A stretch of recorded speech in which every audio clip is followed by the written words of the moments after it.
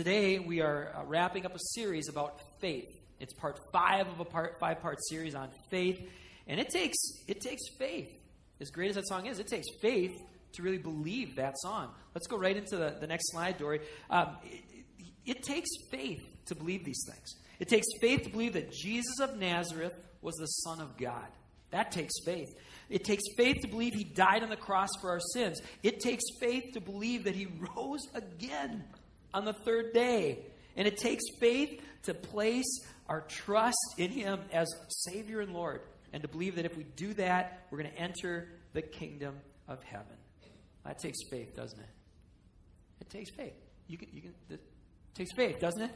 Amen. Thank you. Yeah, it takes faith. It takes faith. But here's something else I want to challenge for those of you who might not think this way. It takes faith. We fully admit it takes faith to believe that as believers. But it also takes faith for those who have the mindset. It takes faith to believe that Jesus was just a great teacher and nothing more. That takes a lot of faith too. To believe that as some people teach and as some people believe, it takes a lot of faith to believe that Jesus was just a great teacher. Let's work towards that. And I'd like to work towards it by, if you could take out your green sheet here, there's something I'd encourage you to write down, and it's this. It doesn't take much faith to believe that Jesus was a great teacher. We're going to talk about things that take faith here in a moment, but here's one thing that doesn't take much faith. It doesn't take much faith to believe that Jesus was a great teacher. He was a great teacher.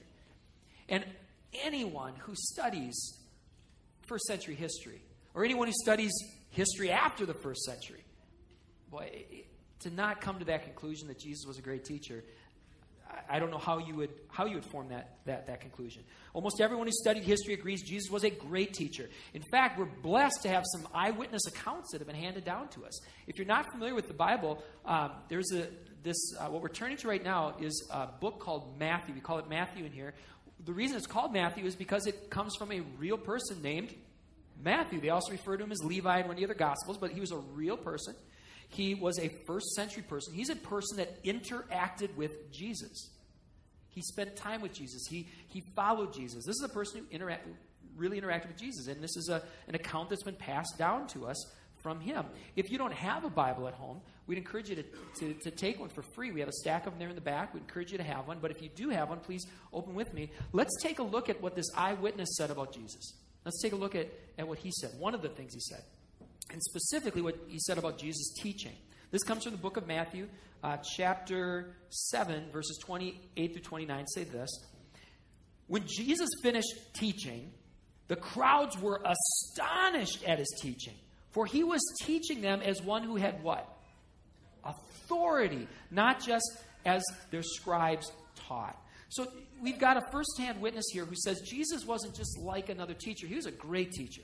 Jesus taught with authority. And through these eyewitness accounts of Matthew, through eyewitness account of John, this guy named John, through all kinds of other real first century documents, we see that Jesus was a great teacher. Some of the things that we glean from these documents are that Jesus, he knew when to spell things out.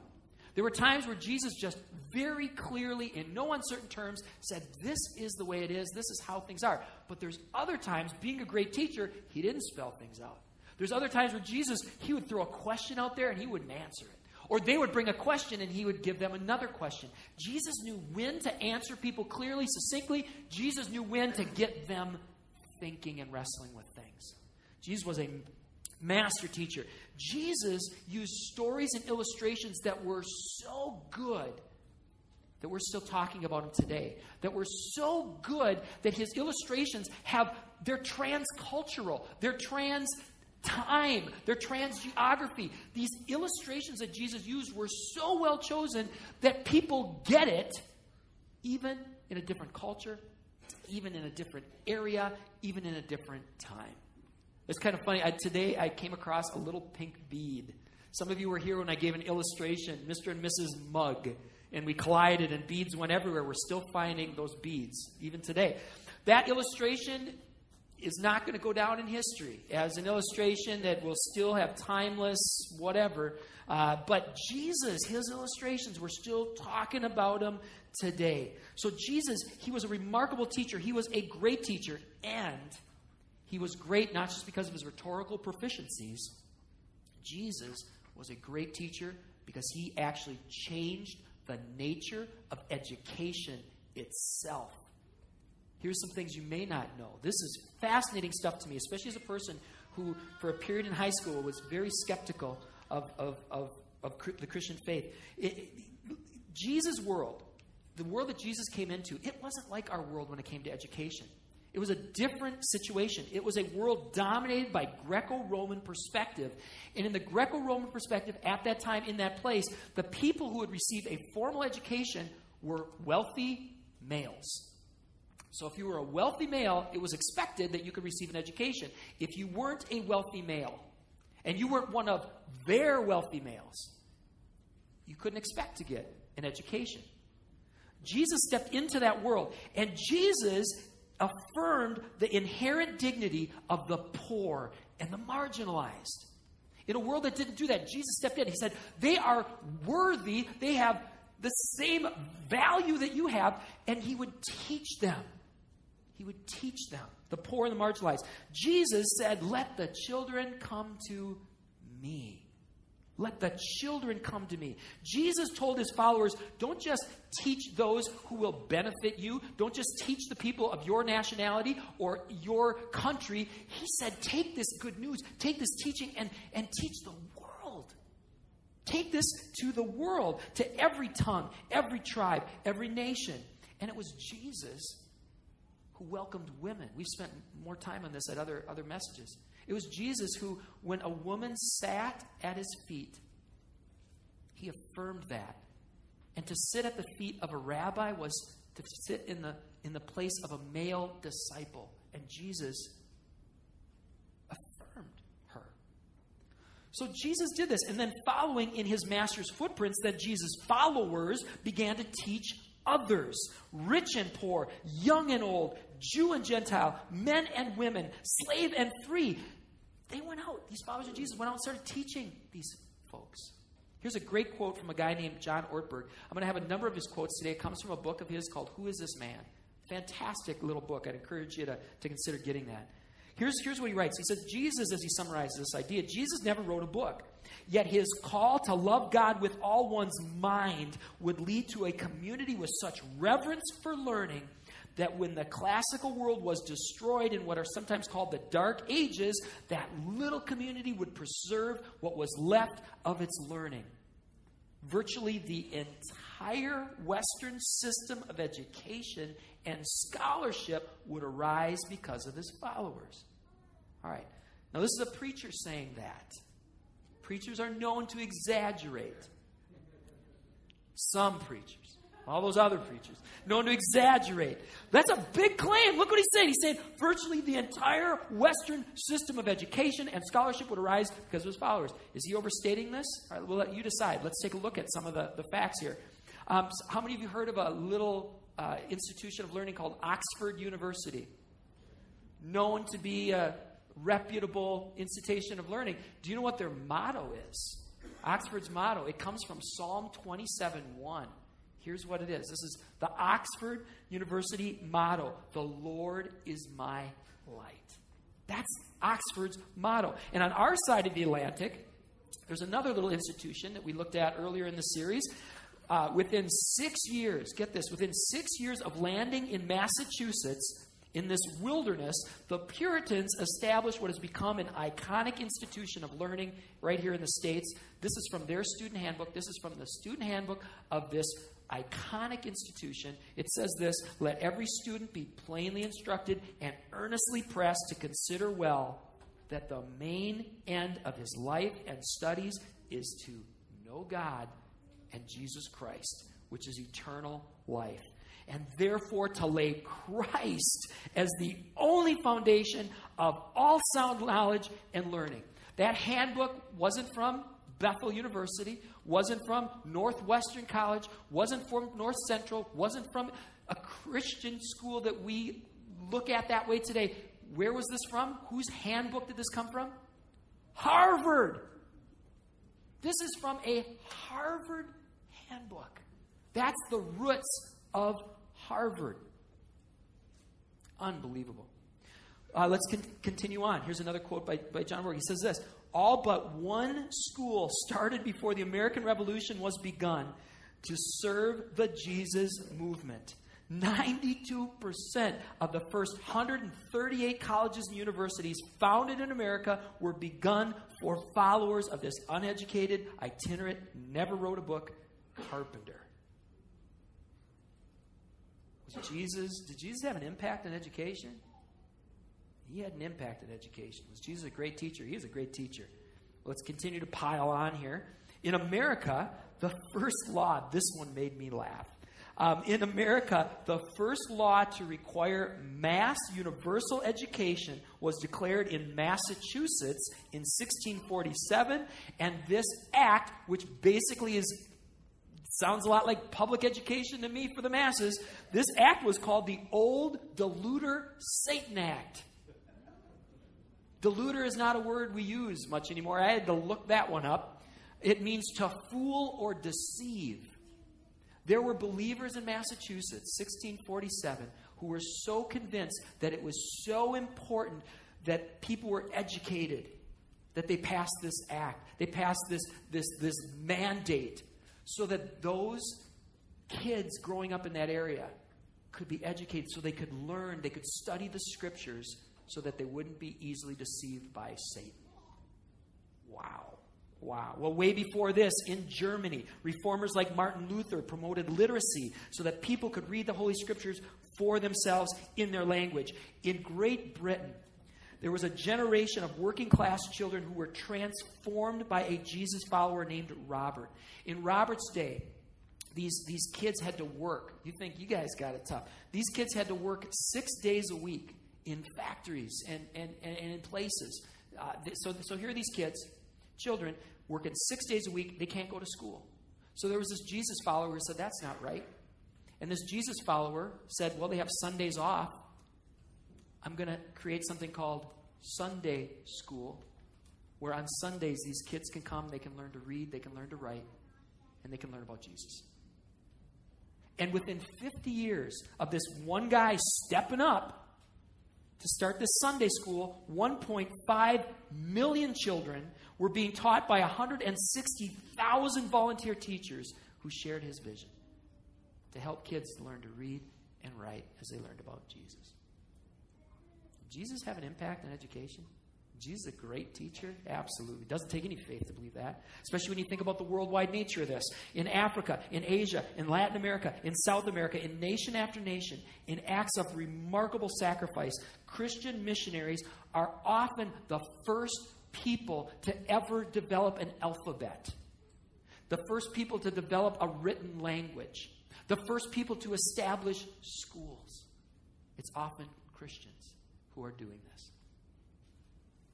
Wow. It doesn't take much faith to believe Jesus was a great teacher. He taught with great authority, but he also inspired an unprecedented education movement throughout the world. So that doesn't take faith. It does not take faith to believe Jesus was a great teacher. That's just the way it is. That's just fact. Jesus was a great teacher. We see his influence all around us. Here's what does take a lot of faith. Here's what does take a lot of faith, and I'd encourage you to write this down. It requires a giant leap of faith to believe Jesus wasn't more than a great teacher. It doesn't take any faith at all to believe he was a great teacher. That's just obvious. It takes a leap of faith to believe he wasn't more than a great teacher. The movement that Jesus founded 2,000 years ago, it forever changed the world. A small band of Jesus followers rose out of hundreds of religious groups. And despite intense persecution from the most powerful military the world had ever seen, Christianity went viral in the midst of the persecution. So much so that you've got the most powerful army in the world trying to stamp out Christianity. Christianity without an army, armed only with what they believe was the indwelling presence of this God-man Jesus. They flipped this thing. And within a few hundred years, the Romans are aligning themselves with the Jesus movement. So much so that most people who consider themselves Roman check the I'm a Christian box. Wow. It takes a lot of faith to believe that just came from the teaching of one man. And it didn't stop with Rome. Consider this quote. Most religions remain centered in their original homes. But with the Jesus movement, things are different. It began in Jerusalem, but was embraced by others with such zeal, it began to move across the ancient Mediterranean to North Africa and Alexandria and Rome. Then others took it to heart, and it began to expand to Northern Europe and eventually to North America. In the past century, it has dramatically shifted again. The majority of Christians now live in the global South and East. This thing is spreading throughout the world. Throughout the world. Was Jesus a great teacher? Yes. Does his teaching continue to spread around the world? Yes. But here's the thing. The reason it's spreading is not just because it's good teaching. The reason it's spreading is because we as Christians believe this to be true, as crazy as it sounds. We believe we can actually bring people to Jesus. You see the distinction here? As Christians, we don't just believe we can pass along the teachings of a dead person. As Christians, we actually believe we can bring people to Jesus. Let me try to illustrate this. As I told the 9 o'clock hour, this is probably the worst of my illustrations, but we got to have one, right? So, how many of you have heard of Swedish fish before? Swedish fish? All right. Any Swedish fish fans here? Okay. All right. Let me tell you about the Swedish fish.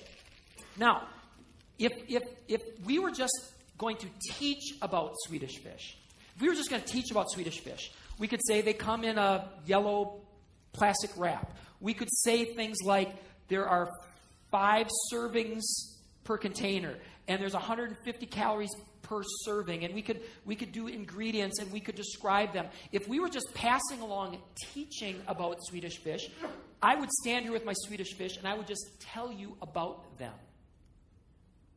But here's the crazy thing Christians believe. We believe that we can do more than just pass along the teachings. We believe we can invite people to experience it. So if you like Swedish fish and would like to come up and take one, you would help me out because you'd make this object lesson a little more real. Just come on up and you can have a Swedish fish. Would you help pass these out? Thank you. There we go. Mary's got some. Hey, Emma. Could you help pass them out too? Emma's got some. Amber, can you help pass them out? You guys like Swedish fish? Yeah, come on up. It's great to see the mixture here. Good. You're helping my illustration. It needs all the help it can get. There we go. Oh, wait. Here. Did you guys get one? Did you get one? Did you take one? You can take one of the Swedish fish. You can take one. There you go. Thank you. There you go. You got one? All right. Everybody got one that wanted one? All right. Thank you. All right. Let's talk about this. Do you see the distinction here? Do you see the distinction between just teaching about and actually inviting people to experience? And what does the scripture say? It says, taste and see that the Lord is good. You can taste and see that the Lord is good. We go beyond just in telling what Jesus told. As important as that is, it is so important for us to pass along the teachings of Jesus. But beyond that, Christians have this crazy idea. Christians today have this crazy idea that we can actually bring people to Jesus and they can have an encounter with Him. Where did Christians today get that crazy, crazy idea? We got it from the people that knew Jesus and encountered Him. Jesus, when He was alive, He said things like this. Jesus said things like this. Jesus said, He said, your sins are forgiven. In the culture that Jesus said your sins are forgiven, it was a Jewish culture. And that's the kind of thing that could get you in trouble. We have little ears in here, right? This is the kind of thing that could get you in really big trouble. Because in the Jewish mindset, there is one God, there is one God alone, and only He can forgive sins. And here is this teacher saying, I can forgive your sins. And He doesn't stop there. Look at this. He says, all authority on heaven and on earth has been given to God. He's quoted by these people that were there, saying, all authority on heaven and earth has been given to me. He said that among folks who would really not like to hear that. So why did Jesus even survive? Especially when he did this. Look at these other things. We have firsthand accounts of Jesus accepting worship. Jesus accepted worship according to the Holy Scriptures that they had at the time. Who was the only one who would receive worship? God.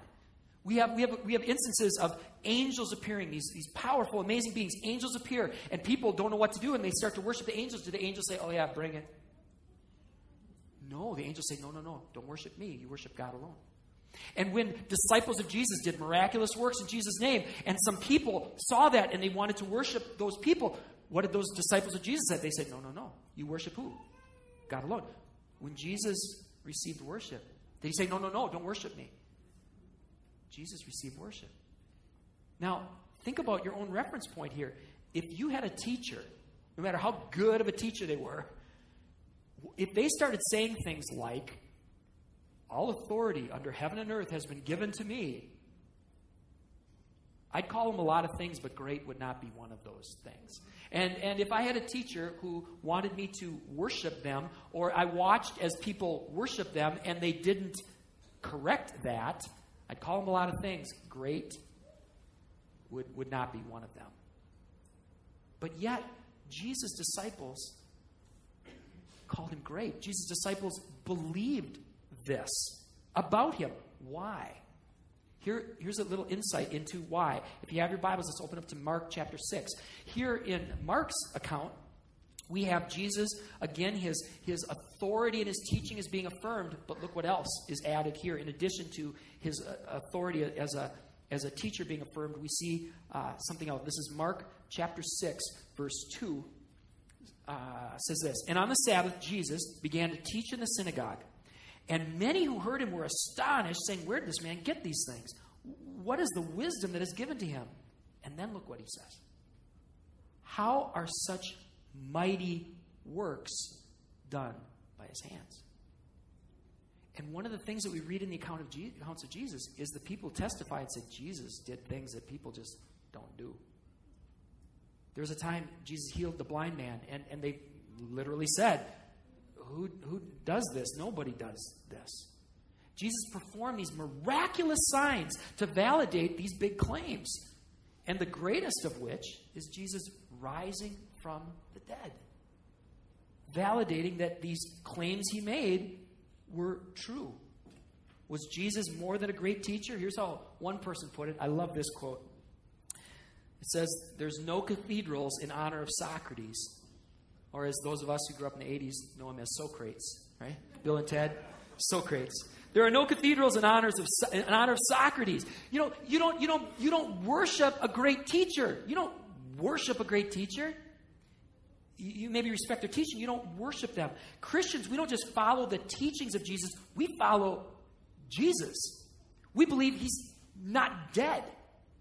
We believe he's alive. And he's present. And he's coming again. And that his Spirit can dwell in us now. And it can transform our minds and transform our hearts. Now, if you are a history buff, I want to show you something that I find fascinating. This is out of a book that is now in our Bible called 2 Corinthians chapter 12, verse 2. Let's take a look at this.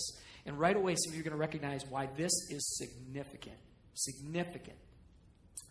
2 Corinthians 12 says this. The signs of a true apostle were performed, say it with me, among you. Let me try that again. The signs of a true apostle were performed among you with utmost patience, with signs and wonders and mighty works. Okay, here's why this is so significant. Liberal and conservative scholars don't agree on much. Don't agree on much, even when it comes to the Bible. One of the things liberal and conservative scholars agree on is that this is a real book written by a real person to real people in the city of Corinth. There's very little disagreement about that. And there's very little disagreement that this real person was a first century man named Paul. That he was real, that he wrote these words. He wrote them in around AD 55 or 56, and he wrote them to real people living in a real city called Corinth. There's very little disagreement about that. Think about the implications. Because this real person writing to real people in a real city, and most scholars agree, these are his real words. He says, remember those miraculous, wondrous signs that were done in your midst, that you saw. Paul isn't saying, yeah, so when I was over in Ephesus, you should have seen me. I killed, man. I was miracles. The power of God was flowing. Oh, you should have been there. Is that what Paul's saying? He's saying, remember when I was with you. And remember what you saw. You saw signs. You saw wonders. That's significant testimony right there. Because if he didn't do signs and wonders, they could have said, what? You didn't do signs. You didn't do wonders. The implication is profound. The implication is these believers in Jesus who did these miraculous, wondrous things that we, if the Spirit of Christ is in us, we too can do miraculous, wondrous things in His power. Wow. Wow. Was Jesus a great teacher? Yep. Was Jesus something much more? Yep. Now, when it comes to these miraculous signs, one of the things that drives me crazy about God, but He's God and He knows what He's doing, is that we can't do it on demand. You know, how much fun would that be? You know what? Watch me levitate in Jesus' name. You know, here, we'll convince all you skeptics. He doesn't let us do that. He doesn't let us do the miraculous on demand. He decides when it's right and when it's not. Can drive you nuts, but God knows what He's doing, and we refer at different times as to possibly why He does that. We don't have special spells. We don't have special rituals. We don't have special words that guarantee the results we want when we want them. But how many of you, with a show of hands, how many of you have seen things firsthand, not secondhand, how many of you have seen firsthand God do things that were miraculous in nature? Keep your hands up. Look around. Look at that. Look at the percentage. Consider the same thing happened in the first hour too. Do you see the number of believers who are testifying to these same things that the first century believers were testifying to? That this Jesus was more than a teacher. We are passing along more than His words. We can actually experience His presence among us, His Spirit within us, and God can still work not only in us, but also through us. And if your weirdo meter is going off right now because you were like, I just came here for a workout. I took a wrong turn. I was afraid to get out because, I don't know what was going to happen. And you're just thinking, this is strange. This is strange. This is so bizarre. These people think this guy is real and it's more than just warm fuzzies and all this. I'm glad you stuck around because what I want to encourage you to do is examine the facts. Examine the facts. Examine the first century testimony. Start there. What does it say? And what was interesting, we looked at this last week. Here are some of the things that are confirmed not by Christians. In fact, some of the people confirming these things that we find in the Bible are people who are hostile to Christianity. They had every reason to say, none of this is true. None of this is true. They wanted to squash the movement. They could have said this is not true. These are things that were confirmed in the ancient documents, the ancient witnesses besides the Bible. Things like this, that Jesus lived when the Bible said He lived, that He was a real person. He lived a virtuous life. Even His enemies said this guy lived a virtuous life. And it says He was a wonder worker. They admit that freely. This guy was a wonder worker. He had a brother named James. He claimed to be the Christ, the Messiah. He was crucified under Pontius Pilate. He was crucified on the eve of the Jewish Passover. And then the miraculous stuff. Darkness and an earthquake occurred when He died. His disciples didn't think He was just a teacher. They were willing to die for their belief. Christianity spread as rapidly as far as Rome. And look at number 11. His disciples denied Roman gods. And they thought Jesus was a great teacher. Is that what it says? No. They what? They worshiped him as God. This is people outside of the Jesus movement saying the Jesus movement didn't think Jesus was a great teacher. Yeah, he had great teachings. They thought he was God. Those people were convinced he was more than a great teacher. They were convinced Jesus was God. So if this is the evidence we have, none of us were there. None of us were there. If the evidence we have from the people that were there are saying these things, why do people say it's not true? Why do we reject the evidence that Jesus was more than a great teacher? There's more than this, but let me quickly give you 3 reasons. The ones that, in my experience, have been the ones that are the most common. Here are the 3 reasons why I believe, or at least why most people say, I don't believe that the Bible is true on this. I don't believe those witnesses, and I don't believe these other witnesses, these documents. I don't believe them. Here are the 3 reasons. The first one is this: because someone said it's not true. In fact, that's probably the number one. When I talk to people and they say, why don't you believe this? They say, well, I had this class. I had this world religions class. Really? What did that teacher say? They said, well, everyone knows that's not how it happened. Here's how it happened. And then they'll give an explanation. They'll say, well, Jesus, no, he died. He just died, and he was thrown into a garbage dump, And they made this stuff up later. Or some other explanation. They offer a different history. Many of you have heard these things. Here's what I want to encourage you to do. Have you ever asked, what's your source for that? You're making a big claim here, and we've got all of these different sources: eyewitness testimony, collaboration outside of the Christian movement. We have all of these people who said Jesus was more than that. They thought he was God, because that's the other thing. People will say, no, history knows Jesus at the time, he was just looked at as kind of an insignificant figure. It wasn't until Paul came along and blew him up into this big God. Okay, really, what's your evidence for that? I'm not aware of any first century evidence that overturns what Matthew, Mark, Luke, and John said. And so if you want to make something up in your head, at least be honest about that. If you want to say, here's what I think happened, at least be honest and say, here's what I think. Because I don't know of any evidence that's out there that collaborates these alternative histories. So that's one reason why some people don't believe that the Bible is true on this. They say because someone else told them it's not. Okay? That's a lot of faith, isn't it? To believe someone's opinion when they don't have the evidence, that's a lot of faith. All right, the next 2 I want to group together because I think they kind of fit together. So the first one, why don't some people believe the Bible is true? Well, they don't believe it's true because somebody said it's not. That sounded really smart. But here's the other 2. Some people say this can't be true because supernatural events aren't possible. And there's a lot of folks that believe that. It can't be true. People don't rise from the dead. So it can't be true. Or number 3, they fear the implications. And a lot of times this is a subconscious one. One of the reasons why a lot of people don't believe it's true because they don't want to believe it's true. Because they think if it is true, and he is the Son of God, then that has implications for my life. And he might say, don't do things that I want to do. And he might say, do things that I don't want to do. The reason I group these 2 together is because don't they come down to pride? You might not categorize it as it, but let's be honest. Don't both of those objections come down to pride? Doesn't that objection about, well, I've never seen a miracle, so I don't believe it, doesn't that come down to pride? I don't know how you function in life if you say the only things I'm going to believe are things I've actually done myself and experienced myself. Then if you've never been to China, it doesn't exist. If you've never eaten a Krispy Kreme donut, it doesn't exist. You know what I mean?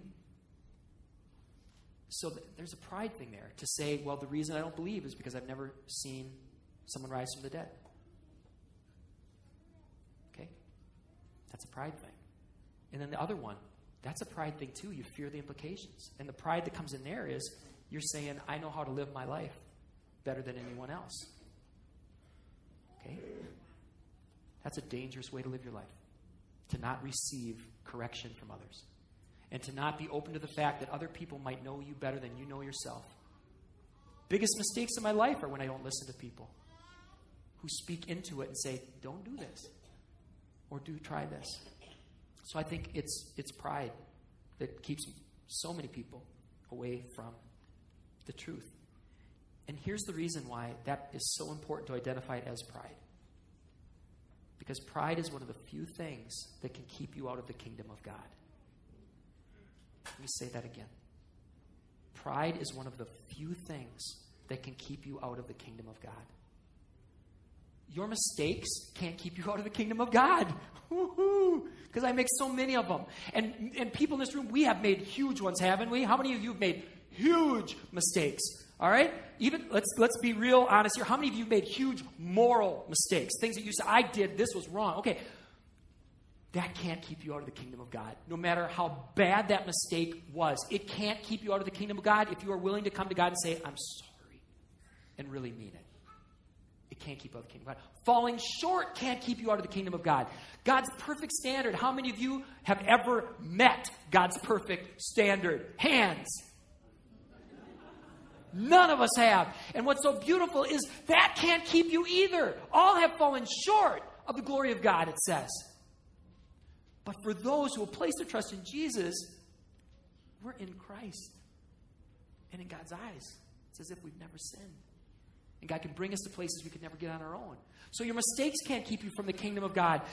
Falling short can't keep you from the kingdom of God. Your race can't keep you from the kingdom of God. Your gender, your age, your IQ, the color of your hair, the number of tattoos on your body, where you've pierced, the car you drive, if you cheer for the Packers, if you prefer Diet Pepsi over Diet Coke, none of that can keep you from the kingdom of God.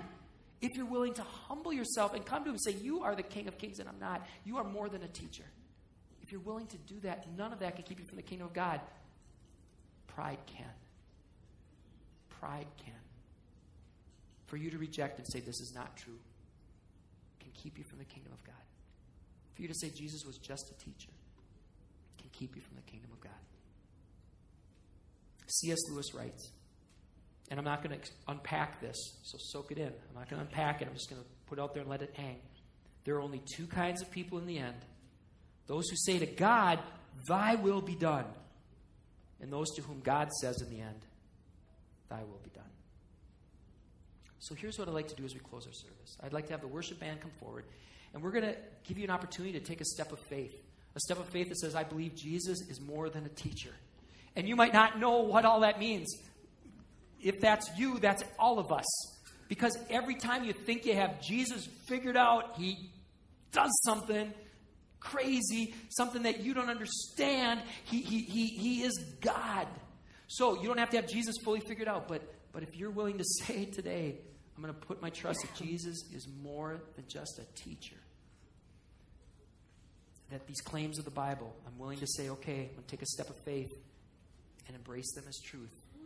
And if you're willing to say, I'm going to leave my pride there in the chair, and I'm willing to come, in front of all these folks, and step up and say, okay, I'm going to acknowledge Jesus is more than a teacher, and that his way is right.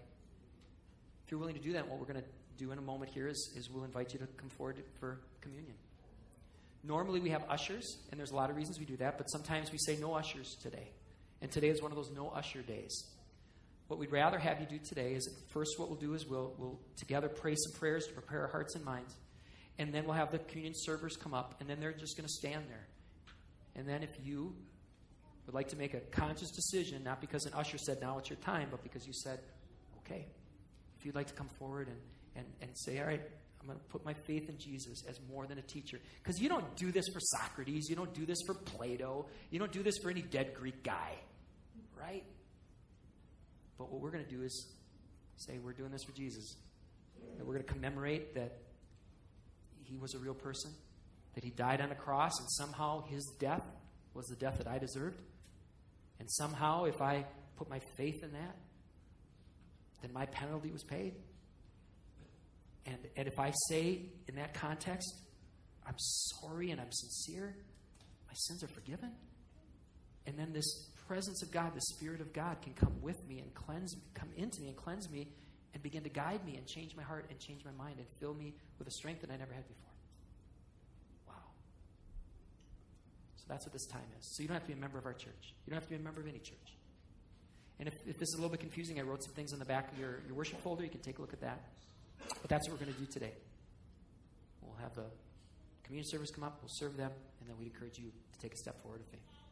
Well, one of the things I mentioned we were going to do first, though, is let's pray some prayers together.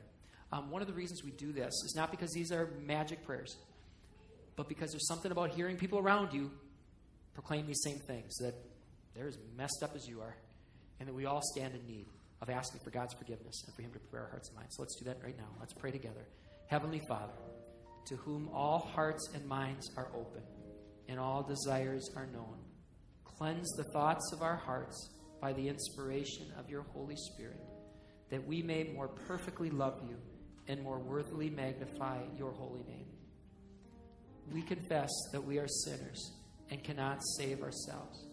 We have sinned against you in thought, word, and deed, by what we have done and by what we have left undone. We have not loved you with our whole hearts. We have not loved our neighbors as ourselves. For the sake of your Son, Jesus Christ, have mercy on us. Forgive us, renew us, and lead us, that we may delight in your will and walk in your ways to the glory of your holy name. We are not worthy for these gifts which we are about to receive, but say the word, and we will be made clean. Let me pray for you. Father, we pray now that you take this time and make it holy. Everything you touch is made clean. Everything you touch is made holy, so touch us now.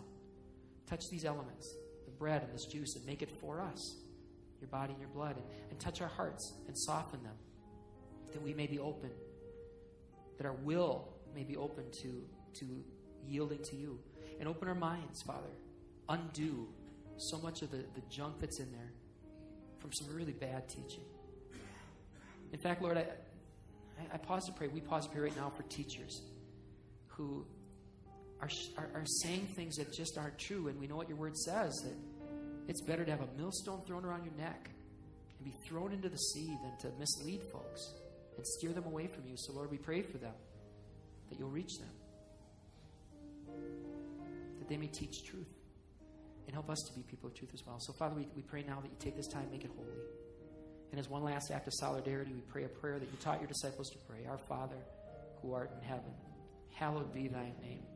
Thy kingdom come, thy will be done, on earth as it is in heaven. Give us this day our daily bread, and forgive us our trespasses, as we forgive those who trespass against us. And lead us not into temptation, but deliver us from evil. For thine is the kingdom, and the power, and the glory, forever and ever. Oh, thanks, Jill. Well, next week we'll be starting a brand new series, and it picks up really where we leave off today, because the next series is about how do you hear God's voice? If God is alive and He speaks to people, how do you know when it's God speaking and it's not something else? That's where we're going to start going the next couple weeks. So I hope you can join us for that. I hope you can join us next week. After this service, we'll be down where? Right down there at the pavilion. So bring some bars or other desserts and come ready to play and have fun. If you've never worn shorts before to church, you are officially blessed and whatever to have this experience for the first time. You don't have to wear shorts, no dress code, but join us. Also, before you leave today, if you could help me, these are so addicting, these little Swedish fish. Have you ever tried to eat just one? Like right now. So we have a couple bags of them left up here. Please don't make me take those home, or I'll be much bigger next time you see me, okay? So let me pray for us, and then come and please take a bag of Swedish fish while supplies last. Father, thank you. Thank you that you desire to engage us. This is too amazing for us to fully comprehend. But Lord, help us to experience more and more of it, where you are speaking to us and you're working in us and through us, so that what you began with your coming will be continued as we await your return. We pray in Jesus' name. Amen. Go in peace. Seek and serve the Lord.